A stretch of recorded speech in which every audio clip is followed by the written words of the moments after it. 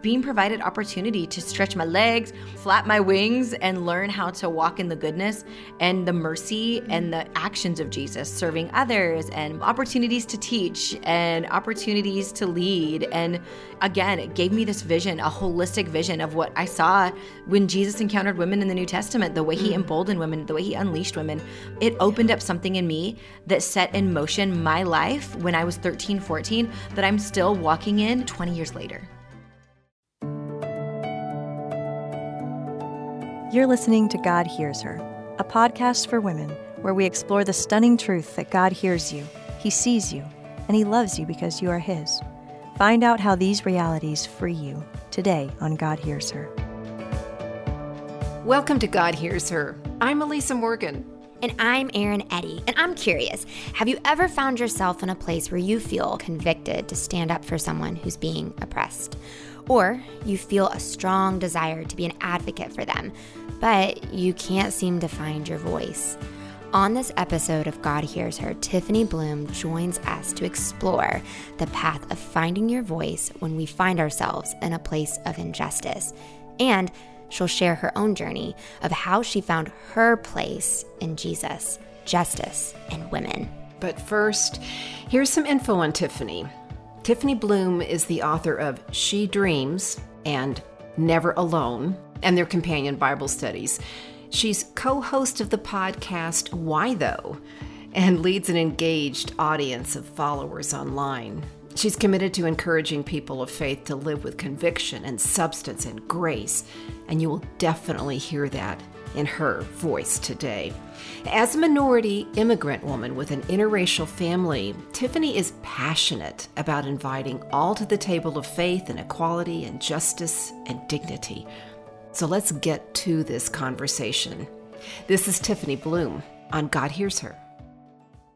Tiffany, before we dig into the powerful message of your book, Pray Tell, I would love to get to know your story. Would you mind sharing just a little bit about you with us and our listeners? Yeah. So for those of you who probably cannot tell by my voice, I'm East Indian, and I was adopted, but just shy of my second birthday. And growing up in rural Washington, where I didn't meet another person of color until I was in middle school, I definitely had this isolated experience where, you know, you already have these adoptee questions like, was I wanted? Why am I here? Why don't I have my mama? You know, all those things you feel. And then also coming to grips that I was just brown and being in a space. So not only Indian and being and grieving and missing my first culture, but also just being brown. And so it really made me question, like, why am I here? And whose plan was this? And so I would say it was a childhood of wondering and wishing why my life was this way. And then in middle school, I was invited to a youth ministry at a little country church by a gal who I had known since like third grade. And we went, and I remember this youth pastor in this multi-purpose room with like 15 kids talking about the love of Jesus. And he was so convincing. And I thought to myself, if this is real, I'll give my whole life to this. This will be my everything. I'll spend myself for the rest of my days on Jesus. And it changed everything because I never felt Indian or belonging in dominant culture, especially Indian in America, and certainly after 9/11. And then even as an adult, my opportunity to go to India, I never felt Indian in India, but I always felt welcome in the kingdom. I always felt like I found my place, and I knew who I was, and I was convinced of the love and grace and mercy and faithfulness of our God. How did that happen for you? How did you become convinced of that? Because I think we all really long for that. And what you're presenting are these really understandable set apartnesses, you know, distinctiveness that you might not fit in. But you're saying that when your youth pastor expressed this great story of God's love for you, somehow you were able to absorb that differently. Yeah. It was so counterculture than any message I'd ever heard. You know, the message being in a rural town where everybody is very much thinking and talking and looking and dressing the same way, to hear this first century Jewish man who loved everyone and everyone was equal, not just on paper, but in practice. Wow. And so it was completely different than what I experienced in my everyday life. And this is also, the early 90s, the advent of the internet. There wasn't like I had access to information and stories or even the library where I could learn of stories of women in history who might not have been part of the dominant culture, but they were brave and courageous and knew who they were because of who Jesus was. Okay. And so just devouring the scriptures and seeing both the Old and New Testament through the light of salvation and through the light of his resurrection, I tell you what, it changed everything. It was this whole new normal for me. And it gave me a worldview that was so different than the one I had that, again, it became the safe space. It became a safe place. Home wasn't the easiest place growing up. There's just a lot of hardship there. And so Jesus and even just the people who represented him became this safe place, became the healthy place, became a place where I could come as I was and share my burdens. And really it was adults who gave me a vision for what could be because I didn't have that at home. So it was really, really, truly an exciting change that was... It was the best thing about my life was who Jesus was. And he just wasn't going to fail me. He was everything he said he was going to be. How did your faith continue to evolve once you had that moment? Or what was it that was fostering this love for Jesus and learning more about who he is in your life?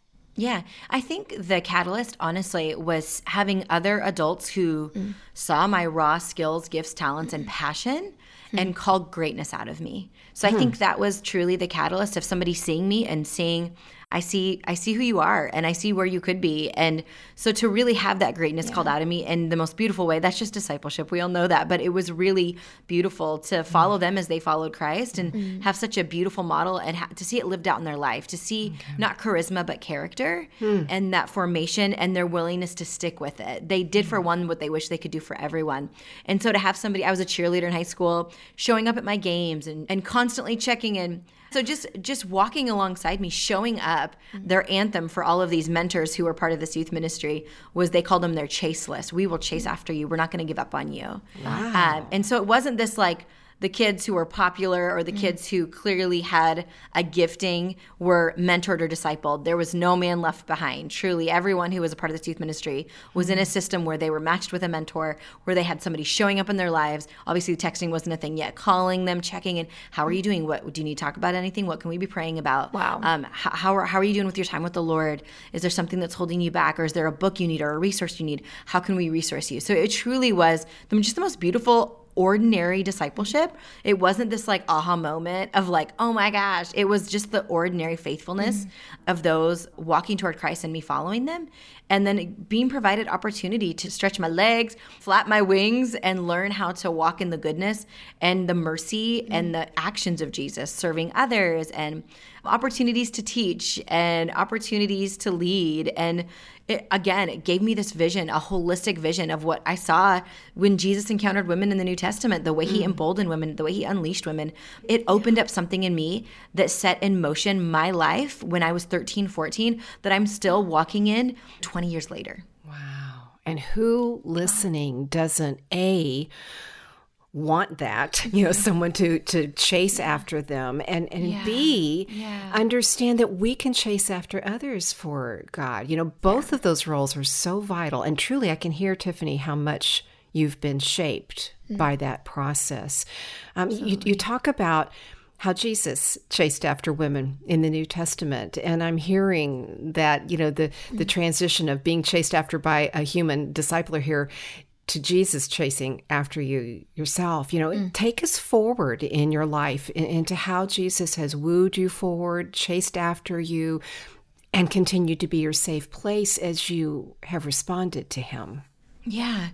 Honestly, it's in those quiet moments, Elisa. It's in those quiet moments of study and just allowing the Holy Spirit to illuminate the scriptures and just getting just this beautiful, robust landscape and vision for women. And so as my faith grew and as my grip on justice tightened, there was this intersection and I found myself, okay, I found my place. It's Jesus, it's justice, and it's women. This is where I want to spend myself. This is where I want to pour into. This is what I want to push toward. When I think of the woman who was caught in adultery, the fact that Jesus protected her body and her reputation over his own, that speaks volumes. And I think, we look at the woman with the issue of blood, the way Jesus protected her physical body in that moment and calls her daughter, something that was so rare. For him to even identify someone as a family member in the first century was just not common, And so just constantly seeing how he treated women, it was just this, and then seeing that dissonant reality in our modern day of, man, I'm not seeing women treated with that kindness or respect or that care or that compassion. Maybe, when I was in school or in my early 20s or in the workplace. And I also grew up in the purity culture movement. And I got to be honest, I gleaned a lot from it.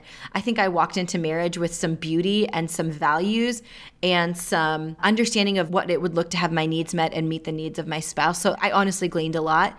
And I think it prevented me from just dating bad dudes, honestly.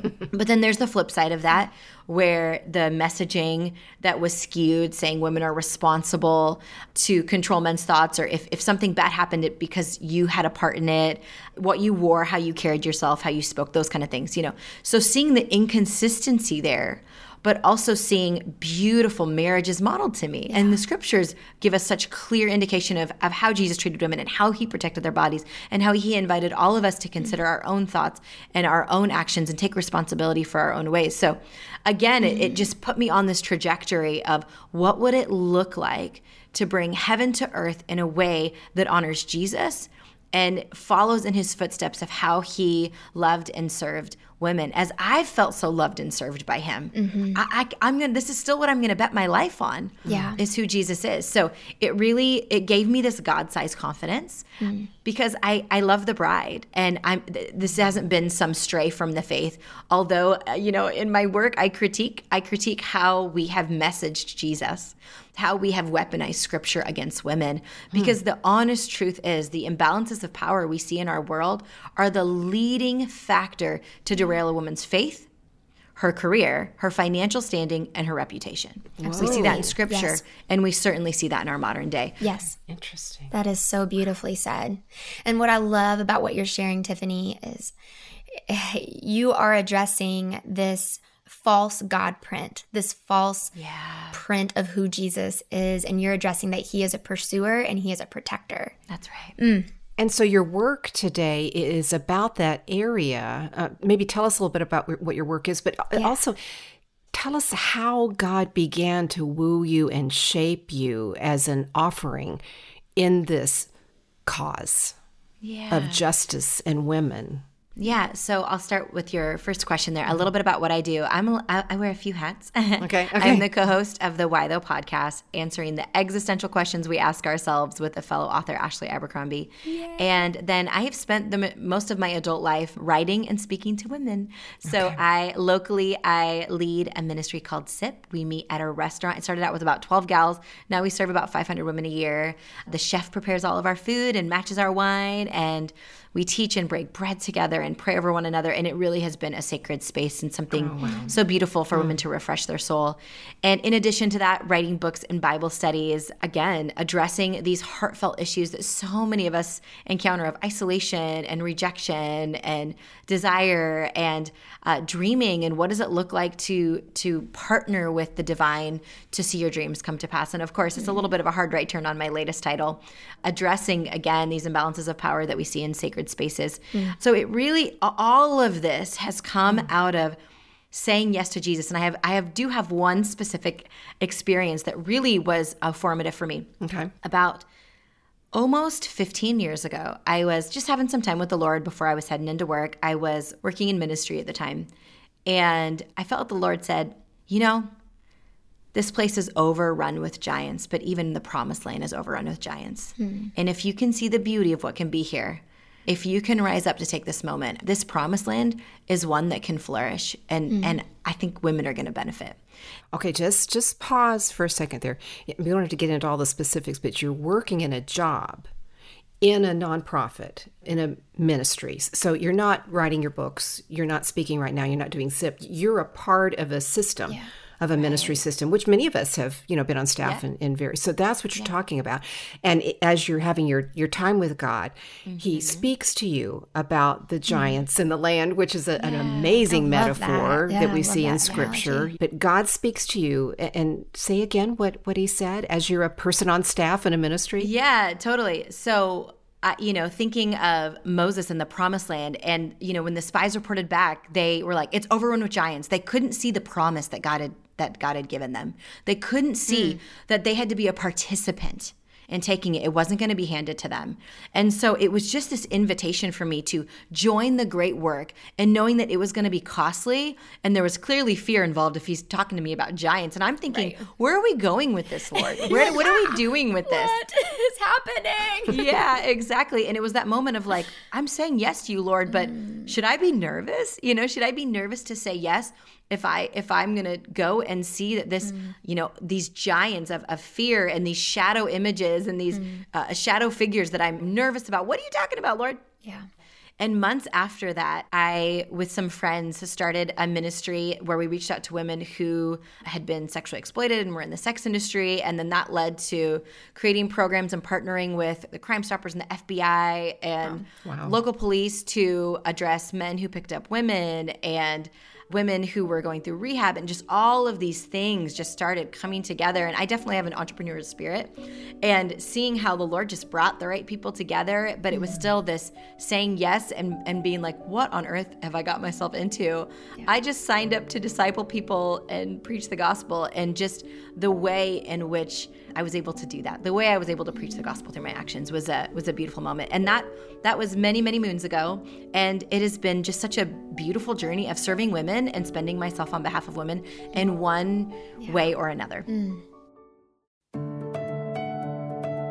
And when we come back, Tiffany shares with us her own personal story of choosing between her loyalty to her convictions and her loyalty to an institution, while also experiencing the complex dynamics of power and abuse in the ministry. That's coming up on God Hears Her. If you haven't already joined the God Hears Her email newsletter, now is the perfect time. Sign up today and we'll send you a free digital e-booklet called Longing to Love Us. You'll see how one woman came to understand the personal love of her Heavenly Father and how He lavishly loves each one of us as well. Go to godhearsher.org and sign up today. That's godhearsher.org. Now back to the show. Now, as I understand it, Tiffany, you've had some personal interactions on this topic that you feel like the Lord's called you forward to take this up yourself. I mean, you're no longer with that ministry or whatever, this is why you're speaking and writing and stuff. But can you take us through how God maybe specifically said, Tiffany, you do need to fight these giants in the land, and you needed to take some steps in order to respond to that wooing that He gave you? Yeah. I think there comes a time in our lives where we can make excuses until we can't. We can make excuses for other people's behavior. And I'm definitely a glass half full, believe the best in everybody, even when they don't deserve it. Very diplomatic, very agreeable, not people pleasing because I want you to like me, but people pleasing just so everyone can get along. And this belief that women matter, and this belief that women should be empowered and enjoy the equity that God designed them to have, really was between a rock and a hard place. That my loyalty to my conviction and my loyalty to an institution was challenged. And so when I discovered an unpopular truth that would make waves and rock the boat, I thought to myself, if I rock this boat, I'm either going to fall overboard or they're going to throw me out. And I wasn't wrong. And so, and many of us, we find ourselves in these situations where we're like, we've played by all the rules. We've done everything set out for us. We've stayed faithful. And now something's happened, and it wasn't at our hand. It didn't happen because we made it happen, but we're still paying the consequences for it. And so then we're like, okay, Lord, what do we do now? Where do we go with this? And so for me, it was this moment of, okay, I'm going to stay silent because that feels holy and it's an act of self-preservation.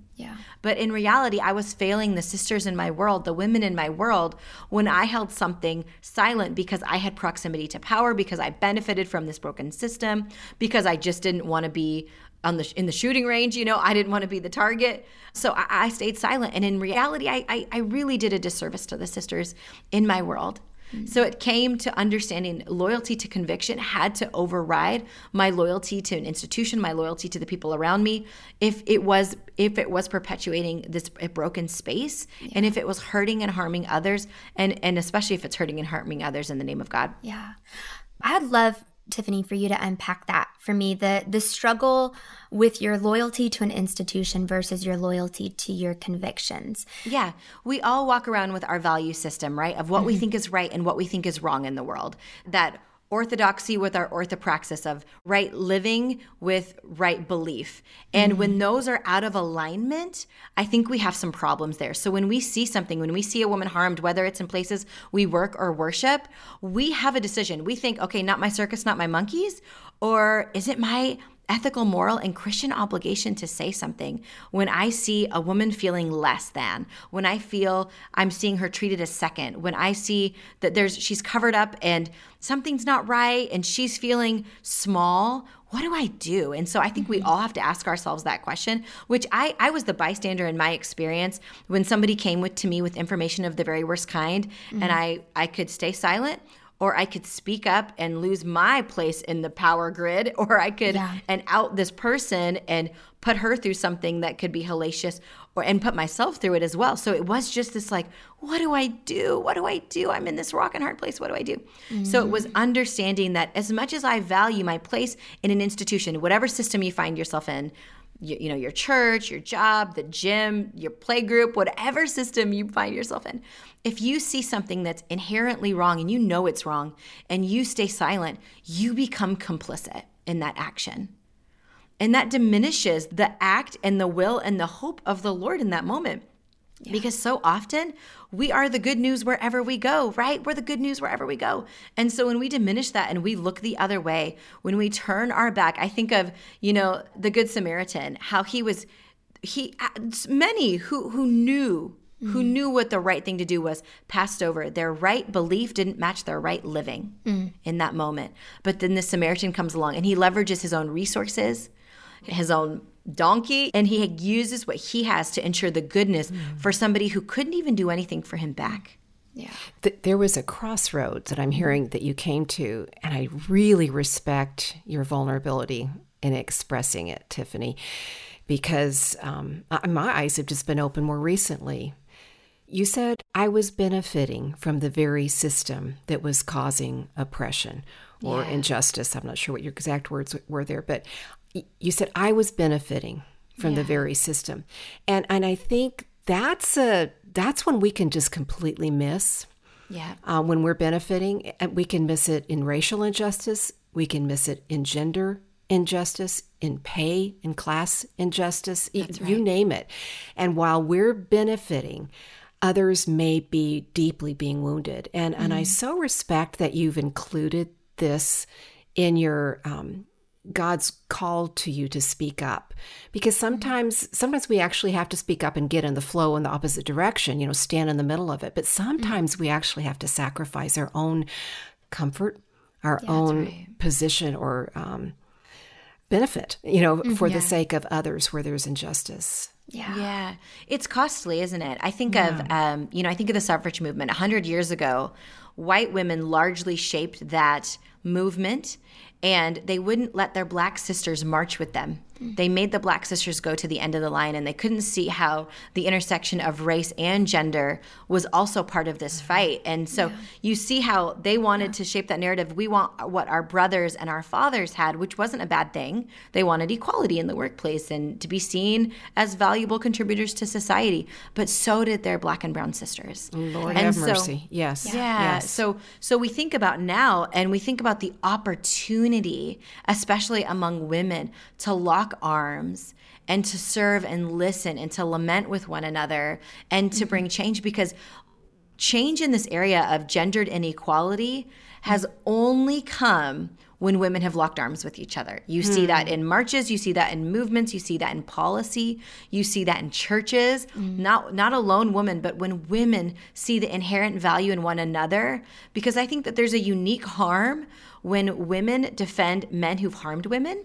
Yes. And they're pitted against each other. And I explore that a lot in Pray Tell, and just how resourced women benefit, as you mentioned, benefit from systems that can harm minority women, and benefit from systems that where they're seen as valuable and where they're seen as reputable. So it is something that, imbalance of power is happening in every place we operate in every system in the world, but its response is varied.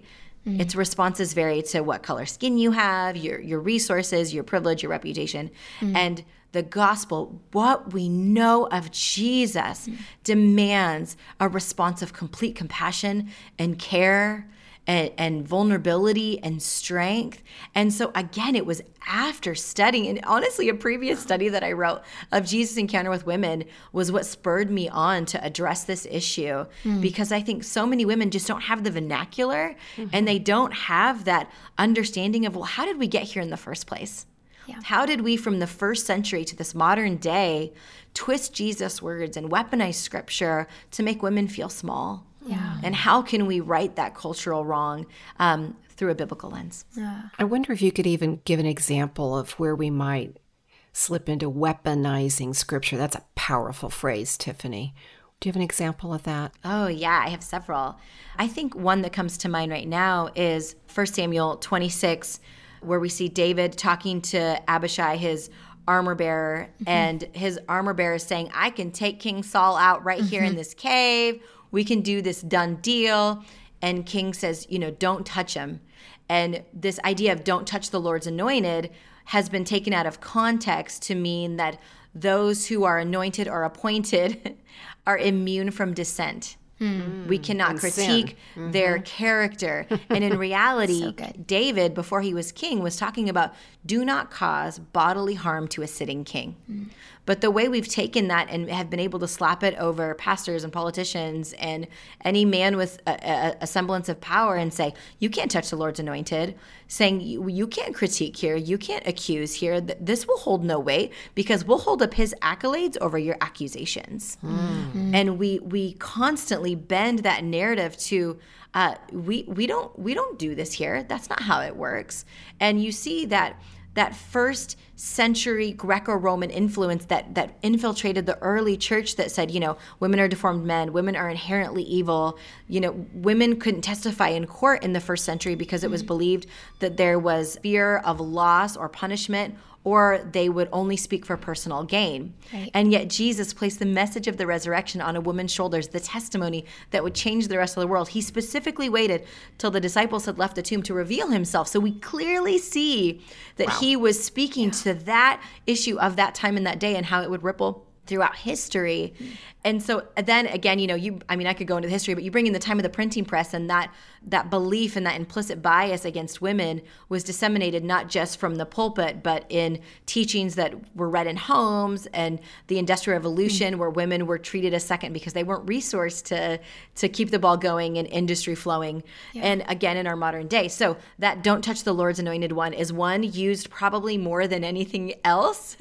Or even, I think of when a woman does come forward to speak up and talk about harm that's maybe happened in her home, or, at the hands of her parents or her husband or her pastor or her boss or anything like that. And we say we need 2 or more witnesses. We need 2 or more witnesses, 1 Timothy, 2 or more witnesses. And what they're asking for is 2 or more victims. Because there's usually more than enough witnesses. One isn't enough. Yeah, exactly. One isn't enough. And we need to see that this person has a pattern of harm. And we hold up one man's testimony, and we'll wait till there's several women's testimony. Wait till we have a clear, proven pattern of abusive power. And it's like, my goodness, if Jesus held up one woman's testimony, so must we. Yeah. So must we. That's right. I think about how it says in 2 Timothy, how the Lord did not give us a spirit of fear, but a spirit of power, love, and a sound mind. And I think that he gives us a spirit of power, of love, and a sound mind, not when things are going justly, but when there is injustice. Right. And I love seeing that is so apparent in your story, that you continue to respond to these giants out of a spirit of power, love, and a sound mind through the Lord. And I would love to know what you would share with a woman listening right now that feels the spirit of fear and is maybe experiencing some form of just injustice and feeling unseen in her circumstance, feeling judged, feeling like she has to fight for her voice to be heard. Oppressed, yeah. What would you share with her in her feelings of that right now? Yeah, I think fear is a flashing red light that there's a lack of love. When I think of that passage, a love, a sound mind, power, it's the opposite of fear. We have been given what we need to conquer, and fear is visceral. Fear demands the best of you, and fear and worry that comes from fear, it feels oddly productive because it takes so much emotional capacity from you. That's interesting. Yeah, that's so It feels, and so to stop in that moment and remember whose you are and who's walking with you and the goodness and mercy that quite literally follows you wherever you go. Know that you're not alone, because these isolating moments when you feel like something's not right and the fear feels all consuming, you feel like alone, like just alone. I think that there's nothing worse than feeling alone. And I think first, remember who goes with you. And I think second, allow others that love you to lend their strength. Because when we go through something hard, chances are we're more likely to call a girlfriend before we're going to call our small group leader or our pastor or HR or anybody like that. We're going to call our friend. And so for those listening, you might not be the person going through that. You might be the person who's going to get that call to lend your strength and to do so without judgment. Because what we often do, y'all, is we hold how we think we would respond to a situation over how somebody actually in their traumatic moment is responding through their fear. Fear rewires us. In my own life, I feared running into this person who abused his power so severely. I avoided coffee shops, restaurants for like 2 years. I just hung out at home. I was a homebody in the name of fear because I so feared what this person could do for me and do to me. And that's what fear does, right? It projects. It's these shadow figures, these shadow that, I think of when you think of a shadow, it's way bigger than the person actually standing there. My kids love to play in the shadow because their legs look so long and their arms look so long and they look so fierce. And I think that's what fear does. It projects bigger than it really is. Yeah. It's a dog that thinks he's bigger than he is, and he might just be that little chihuahua, Yeah. And so calling fear for what it is, and I think even just speaking over fear, you have no place over me. You have no power over me. And inviting the Lord into that moment, because my fear led to a lot of anxiety because nobody wants to be in a hard season. Nobody is going looking for hard seasons. None of us look for that. As women, we're just trying to get by and pay them bills and find the shortest line at Trader Joe's and love our friends and raise them babies. We're not looking for our life to be blown to bits and for that fear to grip us. But the reality is fear's a monster, and it's one to be fought with love and power and a sound mind. That is so helpful, Tiffany, because I don't care what our circumstances are, we are all in places of fear. So I'm reviewing, you found Jesus to be your safe place. You leaned into his protection. You learned to reach out to the strength of others when you didn't have your own strength. When you are afraid, because the word is when, not if, when you are afraid, you decide that you're going to live love into that fear, which is a very radically surprising approach. But I'm also hearing other steps that I wonder if you could express. And one of them is use your voice when you see something wrong. I'm hearing you say that over and over. So for all of us who are in situations where maybe we have a benefit to lay aside as we speak up for someone else, we need to recognize that. But what other steps can we take, practical steps, to speak up for the injustice that might be occurring around us when we watch it and see Well, it? forgive the alliteration in advance. But first, we must lament. We must grieve what we're seeing, even if we benefit from it, even if it doesn't affect us at all. The fact is, there are sisters who are grieving. And they're grieving silently. We must publicly and privately, interior and exteriorly, lament. And from that posture of humility, we have to just listen. We need to consider our body language. We need to consider our facial expressions. We don't need to ask follow-up questions. When women tell truths, as we talk about, that first century, refusal to believe in women and to believe a woman's story, that's been baked into the bread for many of us. And we've been culturally conditioned to kind of walk in that.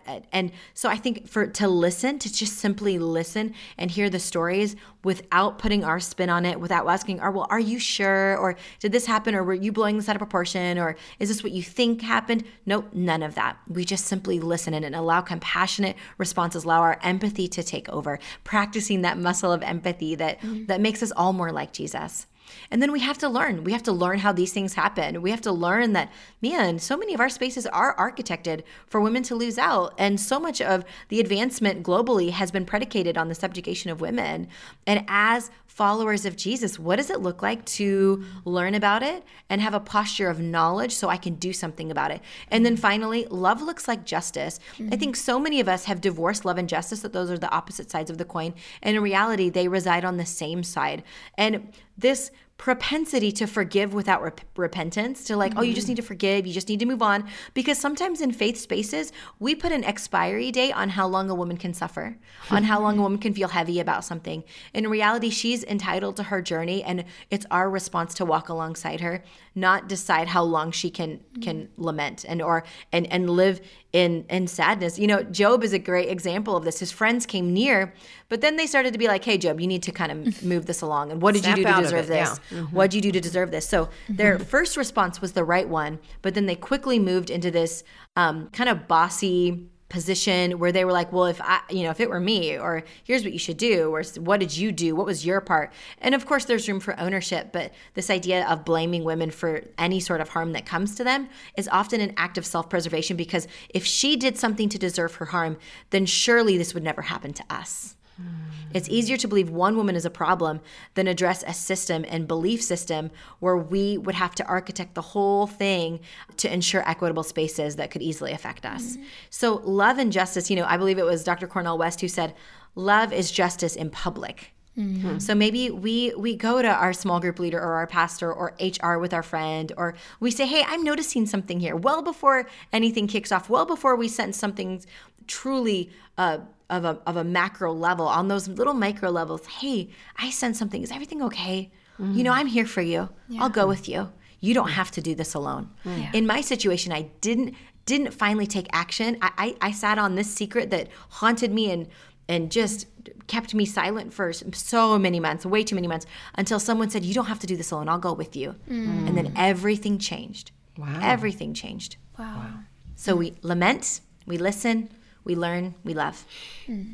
When you take yourself into Scripture and you're face to face with Jesus and you're a woman and you experience his responding to you uniquely as a woman, what interaction hits you square in the heart? Where do you see yourself in his interaction with a given woman? Oh man, what a beautiful question. Man, that's such a fun question. I think we can find ourselves in all of them, the shiny stories and the not so shiny stories, because as much as we want to be Mary Magdalene or Mary or Deborah, we're also Jael, and we're also Tamar and Rahab. We are both at the same time. We are both their brokenness and their beauty, their boldness and their courage, and their defeat. So I think one of them, if I had to think of one, I'm so drawn to the story of the Samaritan woman. It's the longest recorded conversation Jesus had with anyone, and it made it into the scriptures. The fact that is the one we have, and we're able to see his respect and his dignity, that he went out of his way for one. He did for one what he wishes he could do for everyone.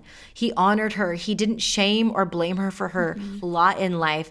And she left with such a boldness that she didn't come to that well with when she went back and told the townspeople that she, we can, from conjecture, we can kind of likely assume she was trying to avoid that come hear of the man who told me everything I'd ever done of my life. There's just so much beauty and honor and vulnerability in that story, and the way she had an about face, that 180, that resonates with me. That resonates with me, of just finding Jesus and like, okay, well then nothing's ever going to be the same, because this is no longer dependent on how far I can get myself. My life is now dependent on who he is, not myself. Let's think on the steps that Tiffany mentioned one more time. Lament, listen, learn, and love.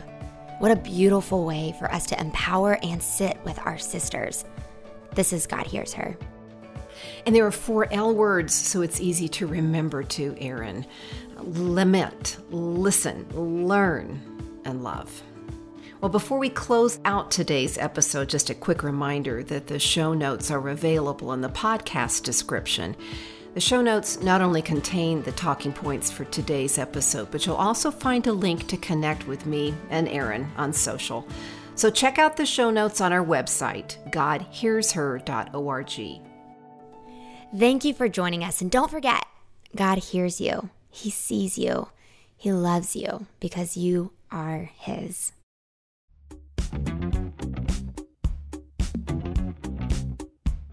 Today's episode was engineered by Ann Stevens and produced by Daniel Ryan Day and Mary Jo Clark. And today we also want to recognize Melissa, Nicole, and Rochelle for their help in creating and promoting this episode of the God Hears Her podcast. Thanks, friends. God Hears Her is a production of Our Daily Bread Ministries.